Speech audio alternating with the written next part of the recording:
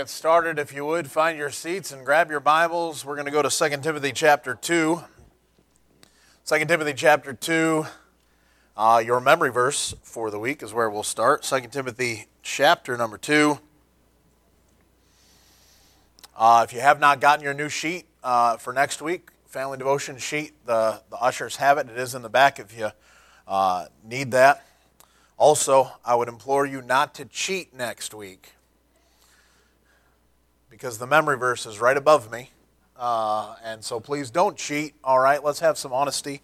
You're at church, amen? You ought to be honest outside of church, but you're in church. I mean, that's even, makes me feel even worse if you do that kind of thing. But, so, you know, try not to cheat, and it's also the whole verse. So go ahead and be ready. That's Revelation 4:11 for next week. 2 Timothy chapter 2 is where we are this morning, continuing to talk about the Bible. And last week we covered some things on an overview really of the Bible. And this morning we're going to go ahead, 2 Timothy chapter 2 and verse number 15.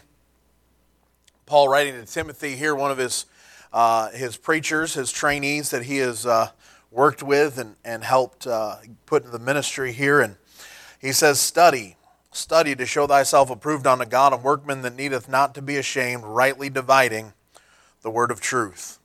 And so the implorement here is that it's ultimately you're pleasing God. You're going ahead and looking at the Scriptures, and he's making sure there's some understanding that the Bible is not just taken as a whole. Although it is a whole book and it is all put together, there are some divisions that show up, and there's different things, and we're going to talk a little bit about the divisions. But the Bible has divisions in it, and we're supposed to study these so that we can be sure that we understand what is being talked about, who is being spoken to, and if it applies to us doctrinally, what is being taught in that passages to us. And we'll talk a little bit more about that, but we do understand that God is the one who wants to lead and guide you into all truth. That's why He gave us the Holy Spirit. It's to lead and guide us into all truth. And as we look through the Scriptures and as we go ahead, He rightly divides the word of truth for us. The Holy Spirit ought to guide and direct what you're doing. And God is the interpreter. We understand that. He is the one that interpretations belong to. He says that in Genesis chapter 40. Do not interpretations belong unto God. And so I'm not taking questions, Brother Mike.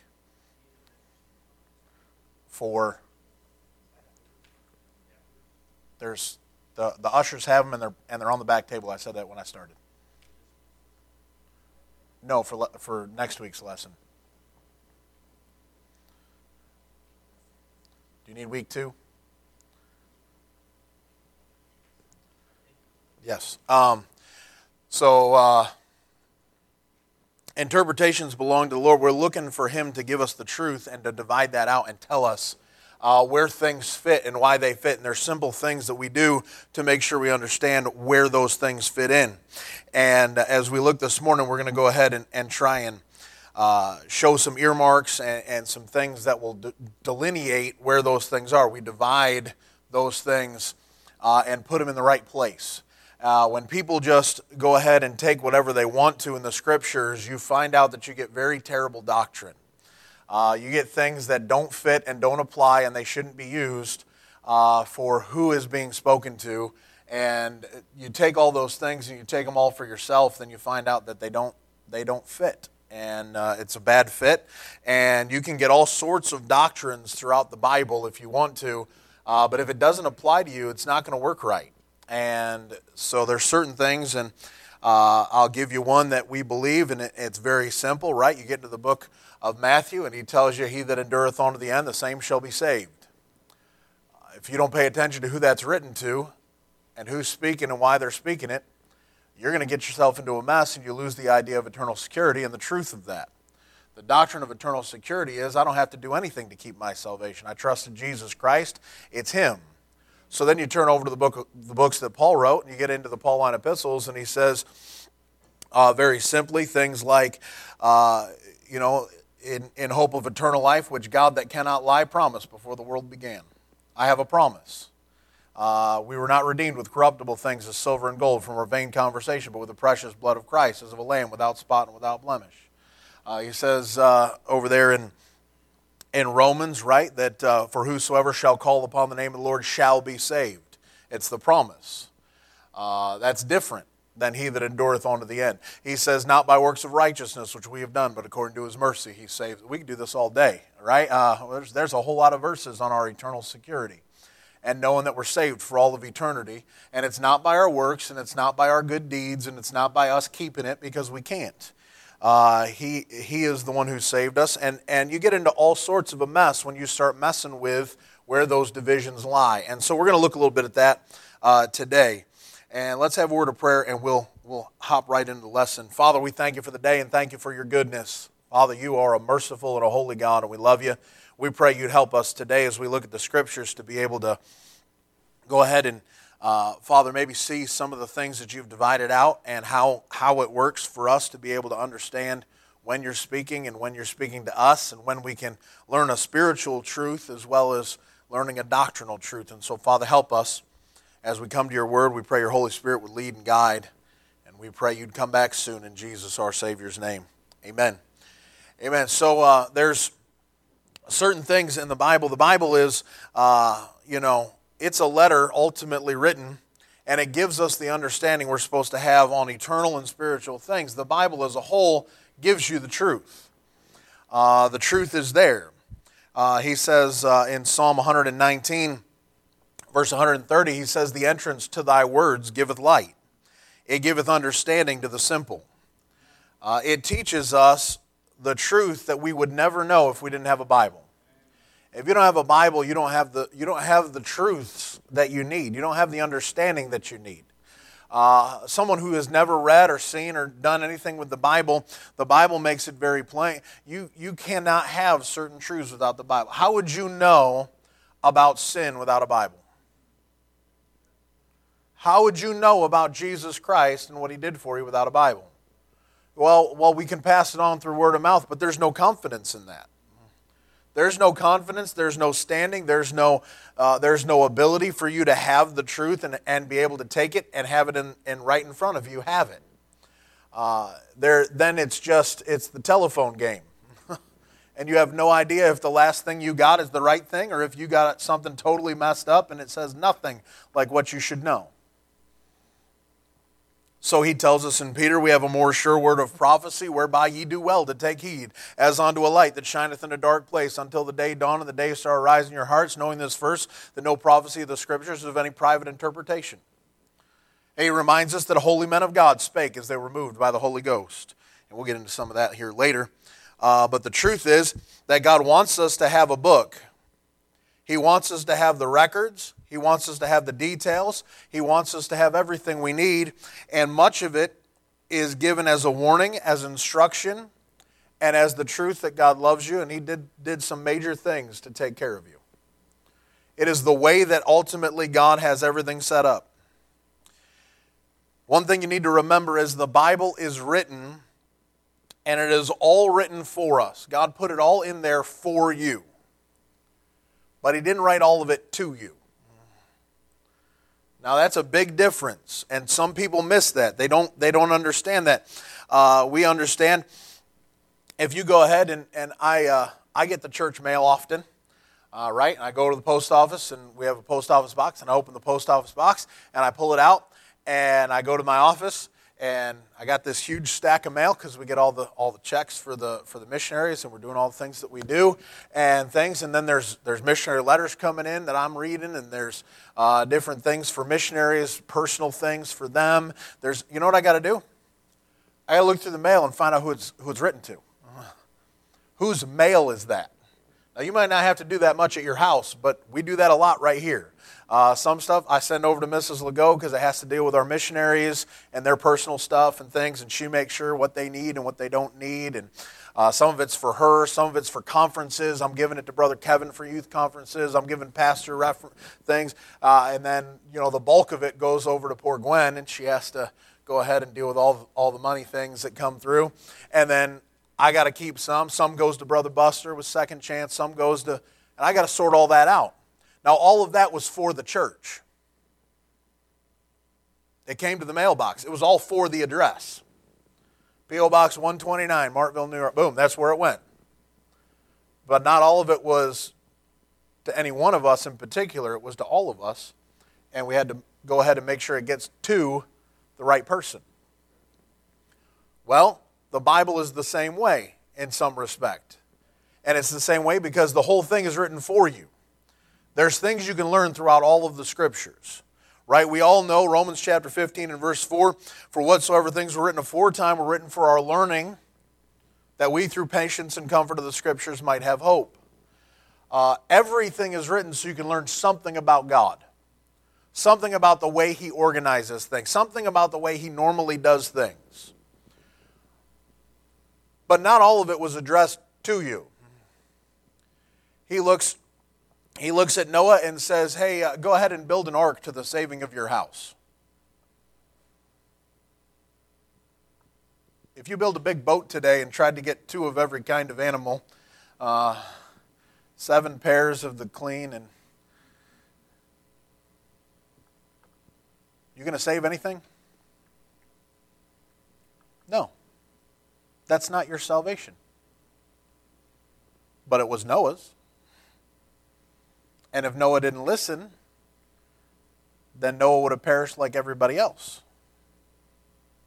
He preached. He was a preacher of righteousness to the world at that day. And he condemned an entire world because they refused to get on a boat with him. But if you go out there and go, hey, I'm building a boat, come and get in the boat because it's about to rain for 40 days and 40 nights and we're all going to drown,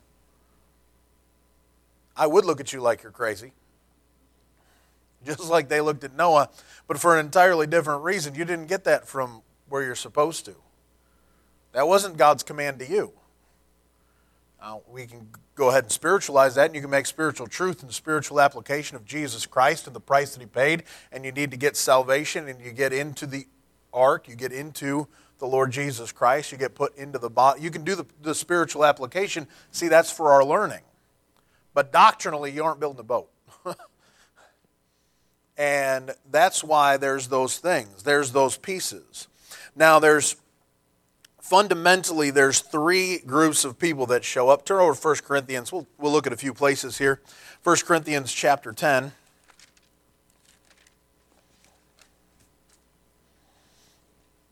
And the Lord lays out 3 groups of people. And those 3 groups of people show up here in 1 Corinthians chapter 10. He gives the list. And in verse number 32, he says this, give none offense. 1 Corinthians 10:32, give none offense, neither to the Jews, nor to the Gentiles, nor to the church of God. There's your 3 groups right there. So who's that? That's the Jews. That's the descendants of Abraham to Isaac to Jacob to the 12 patriarchs and so on. That's the Jews. The Gentiles. So who's that? Anybody but them. That's everybody else on the planet. The church of God is a combination of those 2 that have come together because in Christ there's neither Jew nor Gentile, bond nor free, and so on. And He puts them all under the same, and they become the church of God. So there are things that are written to the Jews that are not about you. There are things that are written to the Gentiles that are not for you after salvation. There are things that are written to the church that's all for you. That is for you. It is written for you. It is written to you in particular. And learning those lines is going to be very important as you look at the Scriptures. It's important that you look for the Lord to give you guidance. You need before you start reading and studying, you ought to be asking the Lord. He's the one who gives the interpretation. He's the one who lets you know. And you let Him, Lord, if I'm not seeing this right, I need you to help me to see it. Because He's the one who's giving you guidance. He's the one who's supposed to lead and guide you into all truth. He's the one who's supposed to show you what's right and what's not.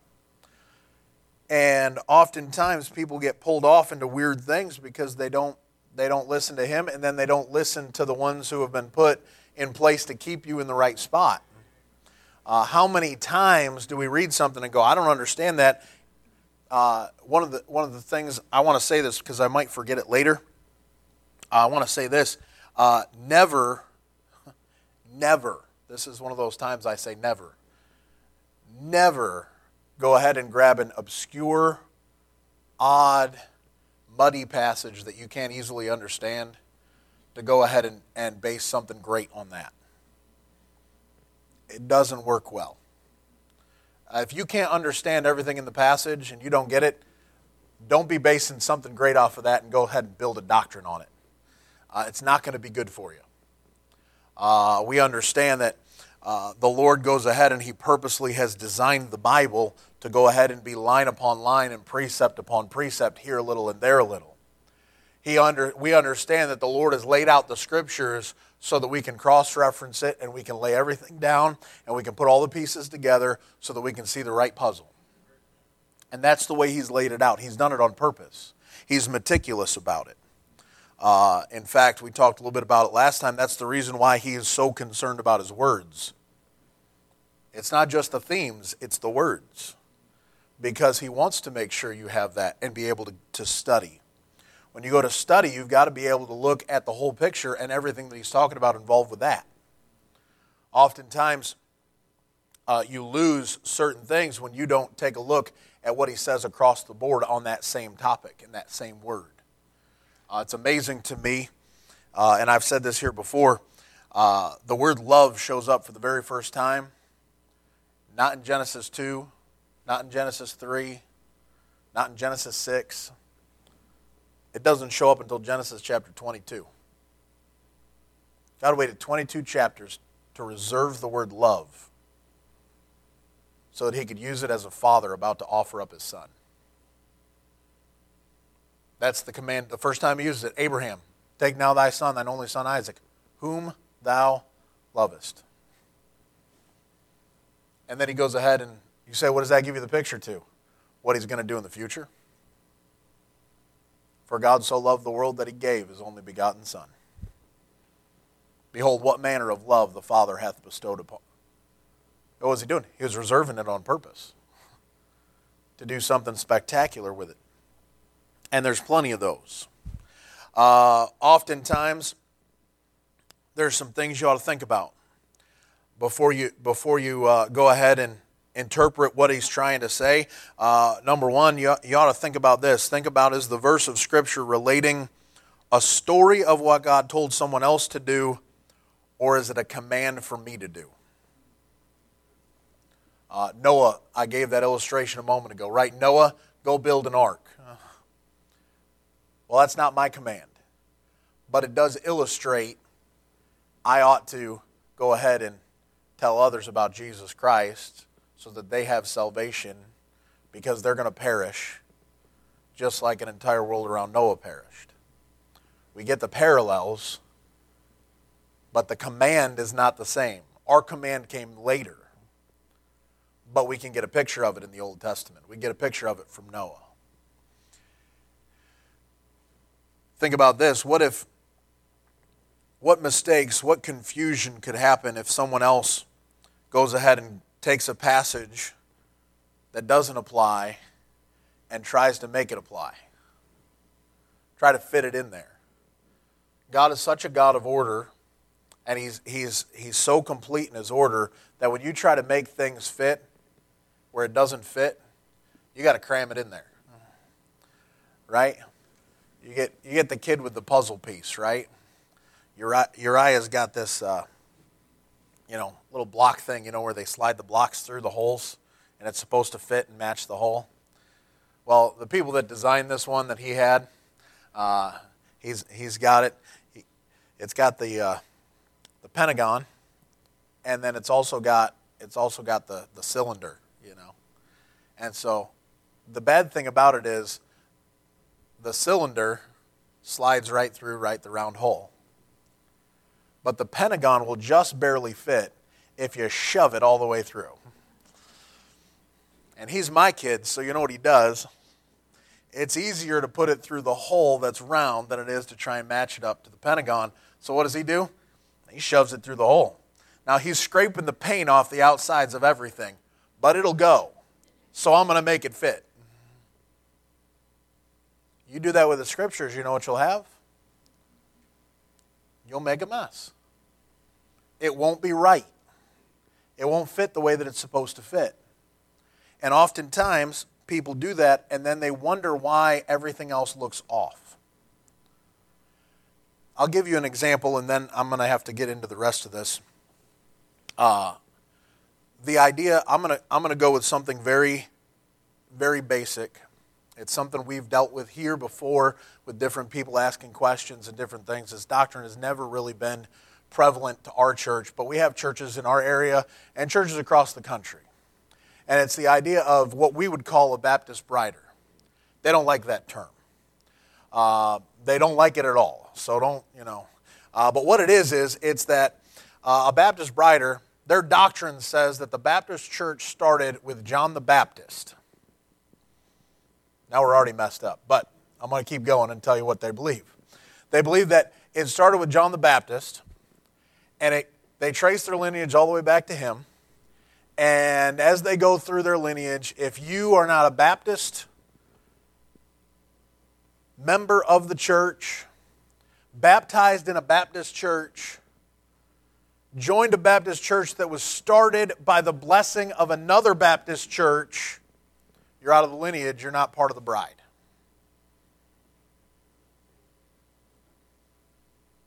Yeah. And they believe this. They believe that every church is a body. They don't believe in a universal, if you're saved, then you're part of the body of Christ. You're part of the bride. They don't believe that. They believe you have to be a member in good standing of a Baptist church, giving your tithe and being baptized. They believe that. Now, they don't want to tell you that, but they believe that. That's their actual doctrine. And I can go into more stuff, and it just gets weirder, but I'm not doing that for the sake of time. You realize, when you do that, you have now messed up so many doctrines in the Bible. Now, I will blow away a couple of those things really quick just for you, just in case you ever run into somebody. Let's go with, when did the church begin? When did the church begin?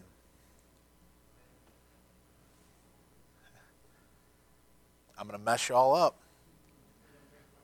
That's when you first see. That's when you see things in the church.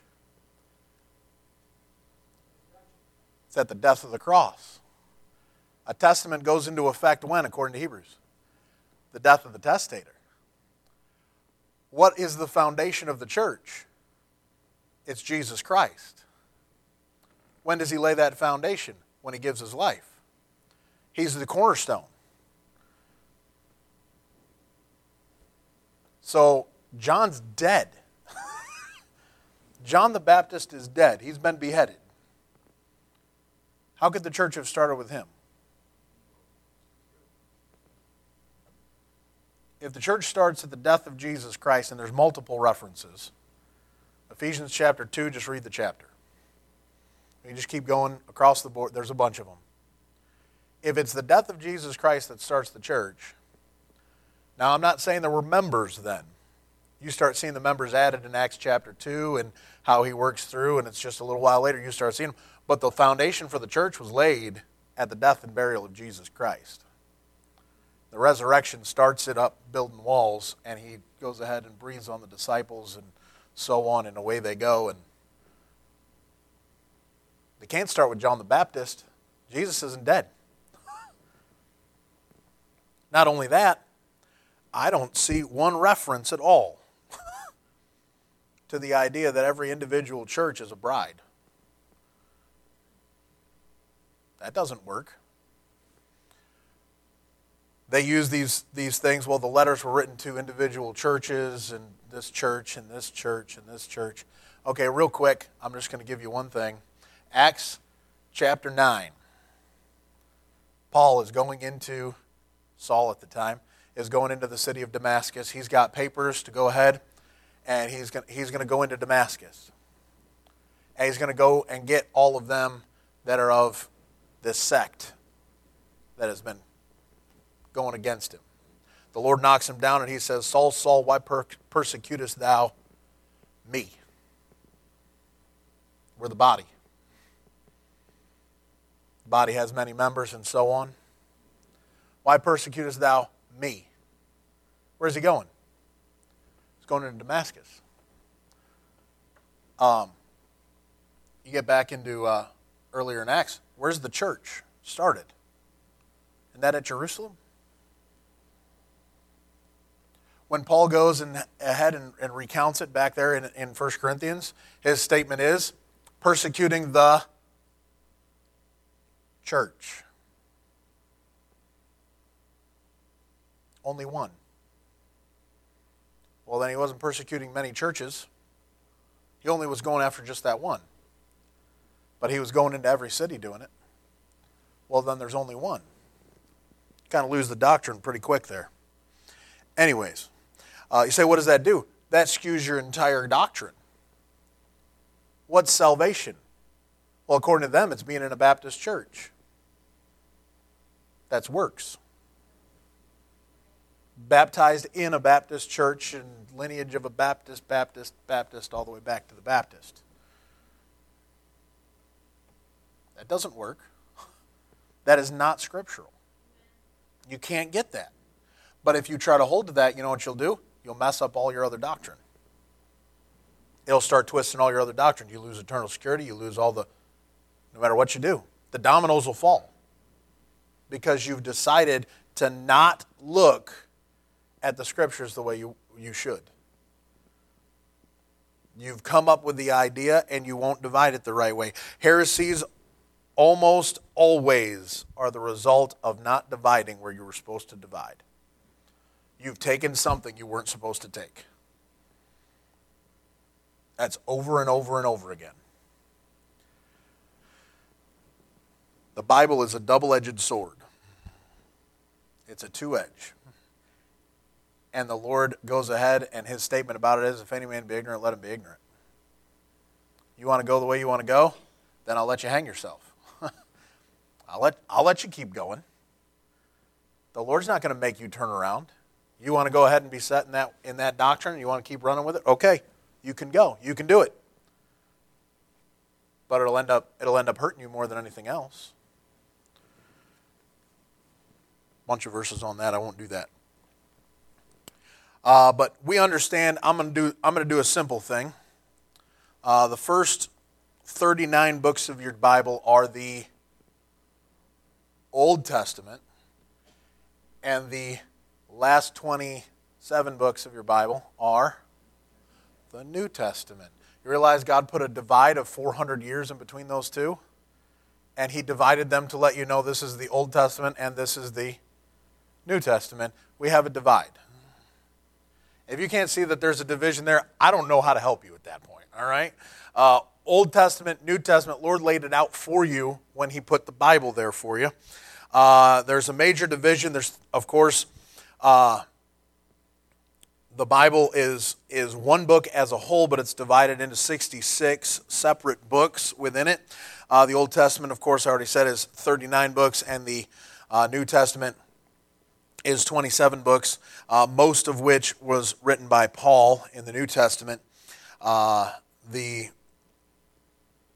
There's about 400 years in between the Old and New Testaments, and it was probably written over approximately 1,600 years by all sorts of people, from just regular common folk all the way out to scribes and people who are supposed to be highly educated and so on.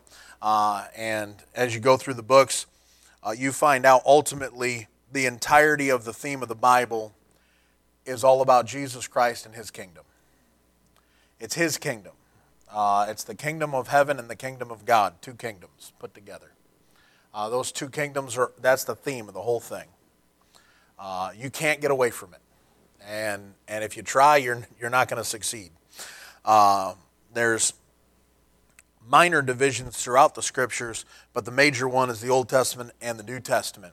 As you look at the Old Testament and the New Testament, you find out the Old Testament is all about the story of one nation in particular. The Old Testament is all about the nation of Israel.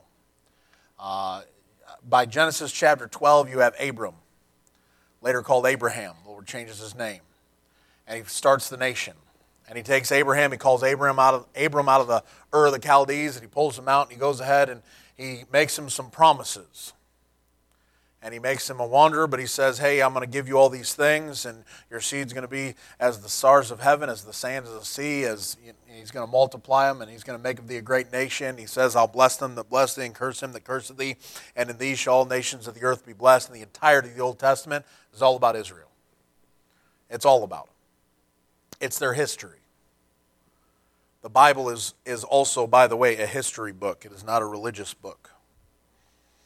It's all about the nation. The New Testament is the story of the church, the bride of Christ. Because that's what the New Testament is all about. The New Testament in his blood is all about the church. The vast majority of the book of the New Testament is written about the church and how it's all going to go. The Old Testament, nation of Israel, was accessed by a physical birth. You can't be in the nation of Israel if you don't have the right birth, the right lineage. You can't be a Jew, and obviously you can later become a Jewish proselyte, things like that, but the Jewish nation, to get the blessings of Israel, you had to be a Jew. In the New Testament, John chapter 3, you find out you get to be accessed into the new church, that New Testament church, by a spiritual birth. That's vastly different. The Old Testament revolves around the promise of a Messiah coming and putting a kingdom upon the face of this earth. The New Testament reveals the wonder of an eternal heaven through faith in Jesus Christ, his Son. Those are two very different things. One is an eternal kingdom in heaven, and one is here on the face of this earth. And one is called the kingdom of God. That's the heavenly kingdom that you and I think about, which starts to confuse people. Because we talk about it being heaven, but it's the kingdom of God. Because it's a spiritual kingdom, and God is a spirit, and they that worship him must worship him in spirit and in truth. People get into trouble because they mix up the kingdom of God with the kingdom of heaven. But the kingdom of heaven and the kingdom of God are two different things. Heaven is a physical place. He says that the kingdom of God is righteousness, peace, and joy in the Holy Ghost. He says that the kingdom of heaven is the kingdom that men fight and they obtain. How many of you ever had to fight and war physically and go ahead to get into the kingdom of God? Oh, no, you don't. It's a spiritual kingdom.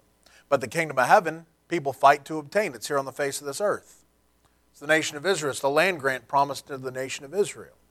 And we can do all sorts of things. And if you have a question about that, I will gladly answer that later after class and after the service today. If you want to ask, you can feel free. But that is a huge division that people miss. And that's how they get mixed up.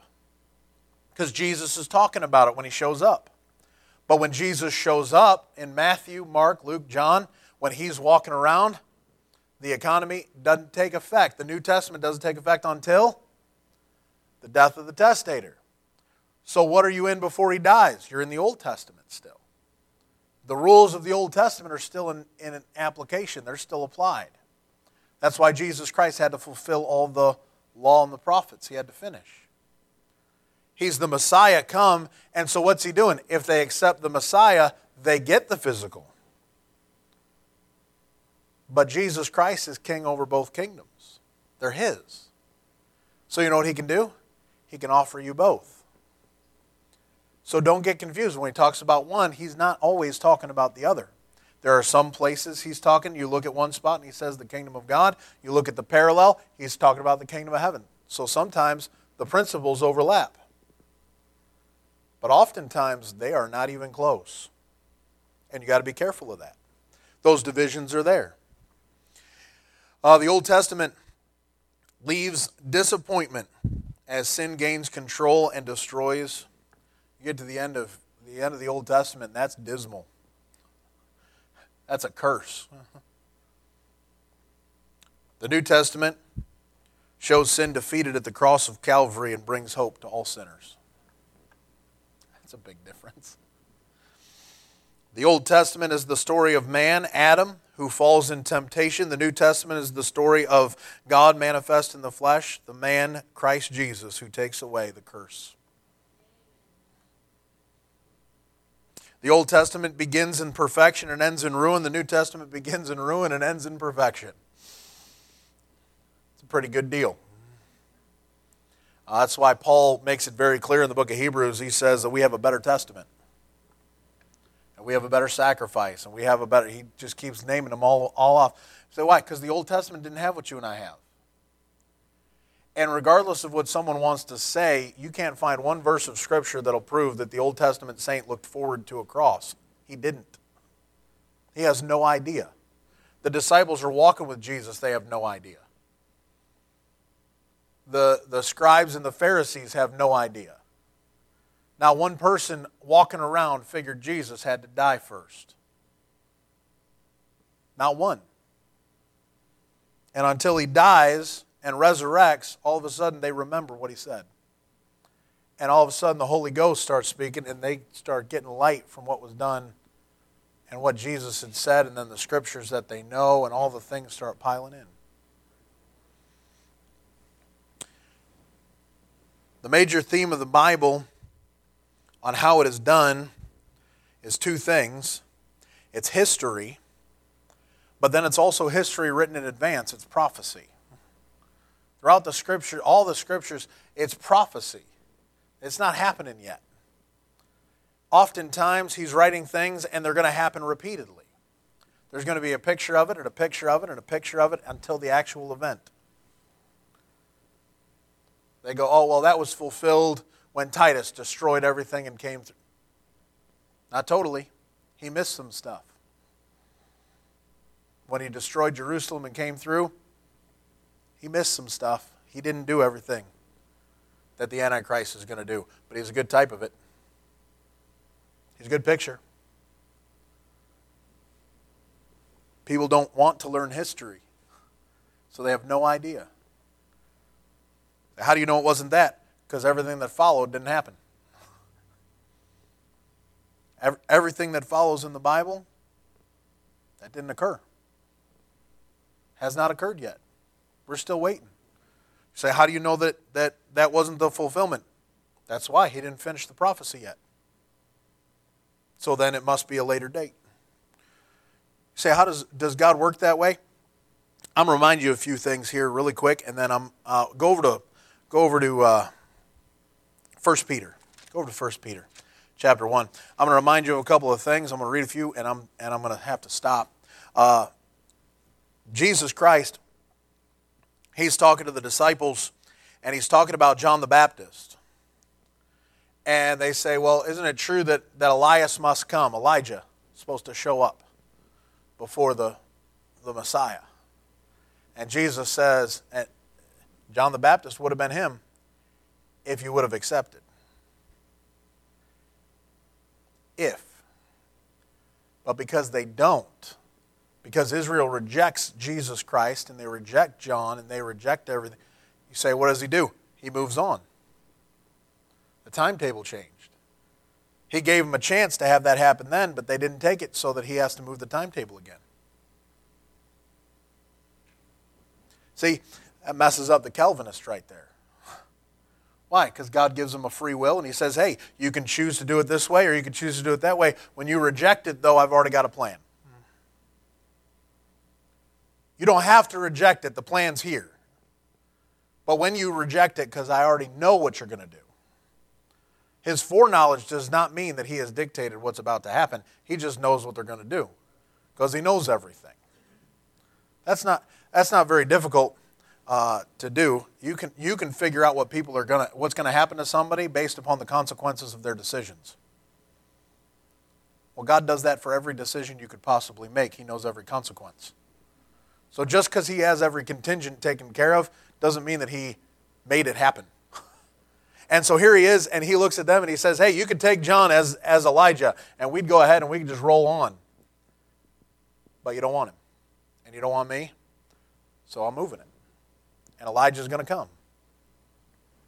But it could have been John as Elijah. But you missed it, so you're not boxing God in. He's going to fulfill all prophecy. And he's going to do it when it needs to be done, and all those pieces are going to fall into place, and he's going to let mankind keep choosing some things, and they're going to choose themselves right into the place they're going to go. You made a choice to get you into heaven. Mankind will make a choice, and they'll either get into heaven or they won't, based upon what they do with Jesus Christ in this life right here. And then they'll make a decision after you and I get raptured out of here, and then they'll make a decision, and Judgment will come. We get into 1 Peter chapter 1, and he says this in verse number 10. He says, of which salvation the prophets have inquired and searched diligently, who prophesied of the grace that should come unto you, searching what manner of time the Spirit of Christ which was in them did signify, when it testified beforehand the sufferings of Christ and the glory that should follow, unto whom it was revealed that not unto themselves but unto us they did minister the things, which are now reported unto you by them that have preached the gospel unto you with the Holy Ghost, sent down from heaven, which things the angels desire to look into. You know what he tells you? He says, hey, the salvation we have, the prophets talked about it, but notice, they've inquired, and they've searched diligently, and they prophesied of it, and it was in them to tell us it. They testified of it, but it wasn't revealed unto themselves. They didn't understand it. They didn't get the revelation of the crucifixion. They didn't understand what that meant. I preached on Isaiah like a month ago now or so, and Isaiah's there, and he gets handed the prophecies. We have the book of Isaiah is one of the greatest books. It is the revelation. It is the key before you ever got to the book of the Revelation that John wrote. And he's looking out over time, and you know what he's seeing? He's seeing points of prophecy that are popping up, and he's looking at those, and he's seeing them afar off, and he sees Isaiah 53, wounded for our transgressions and bruised for our iniquities. And you know what he's saying? Who? Who? And the Lord says, I can't tell you that right now. I can't reveal that. But I need you to write it. Wounded for our transgressions, bruised for our iniquities. The chastisement of our peace was upon him, with his stripes. Who's going to heal us? I can't reveal that to you, Isaiah. I just need you to write it.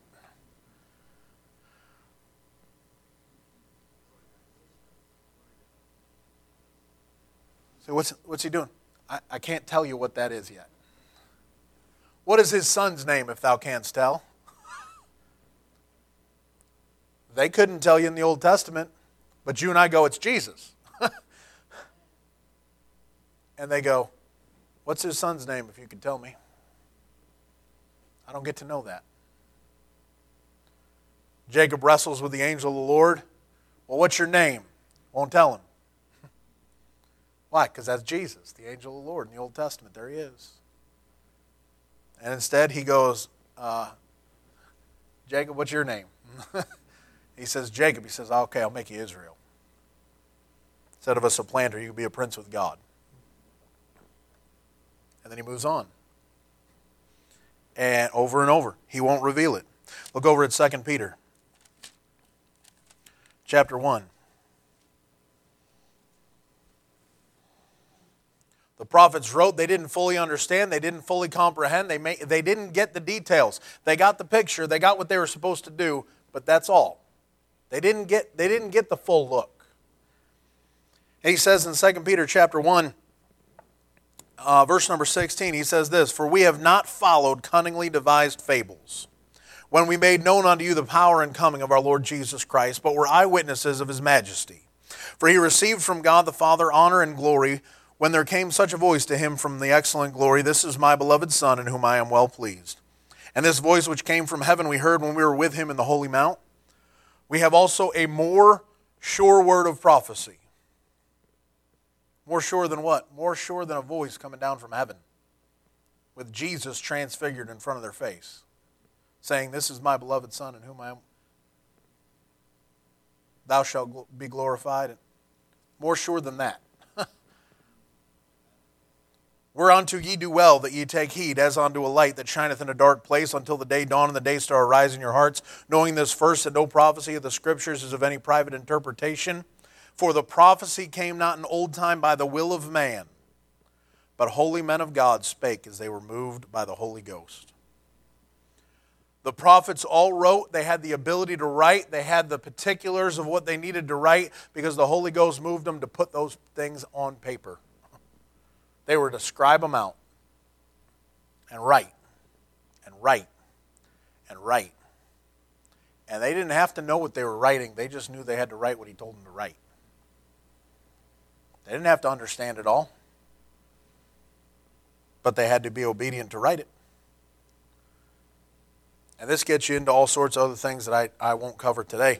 But just like there, he inspires, and you know what he does? He inspires to keep it. If God doesn't keep it, then he has failed Psalm chapter 12. Because his promise was to preserve his words, plural. If he doesn't preserve them, then he's failed to do what he promised. And he goes ahead and he'll go ahead and have it laid out so that everybody can have it. And here it is. And the prophets had the ability to write all those things down because the Holy Spirit filled them up, and they went ahead and did it. Now I'm going to say one last thing, and I'm done. If you have ever gotten to witness to somebody, gotten to talk to somebody about the Lord, gotten to preach, gotten to do any of those things, you know what you have? You have a moment where if you've done it any length of time, you know what you've done? You've said some things, remembered some verses, or done those things, and you go, I have no idea how I remembered that. I don't know where that came from. I don't even know why I said that. That's the same Holy Spirit that's inside of you that was inside of them that went, hey, I'll come down and you just write what I told you to write. You know what he told you? Holy men of God spake as they were moved by the Holy Ghost. The words come out, they get written down, and away they go. And you know what he does for you? He does the same thing. Do you understand it every time you do it? Nope. You go, I don't know why I even said that. Isaiah's writing, he's going, why am I writing this? The Lord says, you don't need to know, just write. Jonah, you don't need to know, just write. Hey, you don't need, just write. Moses, just write. Josh, just write. Okay. That's what he does for them. That's what he does for you. Father, we thank you for the day. Thank you. You are a merciful and a loving and a holy God, and we love you. We pray you just continue to help us this morning. Strengthen us, Father, as we continue. We pray you would bless Pastor, strengthen and help him to have the right mindset and the right thoughts and the right words this morning, that you'd fill him up and help him to say what needs to be said. And Father, we pray you'd come back soon to take us home. In Jesus' name, amen.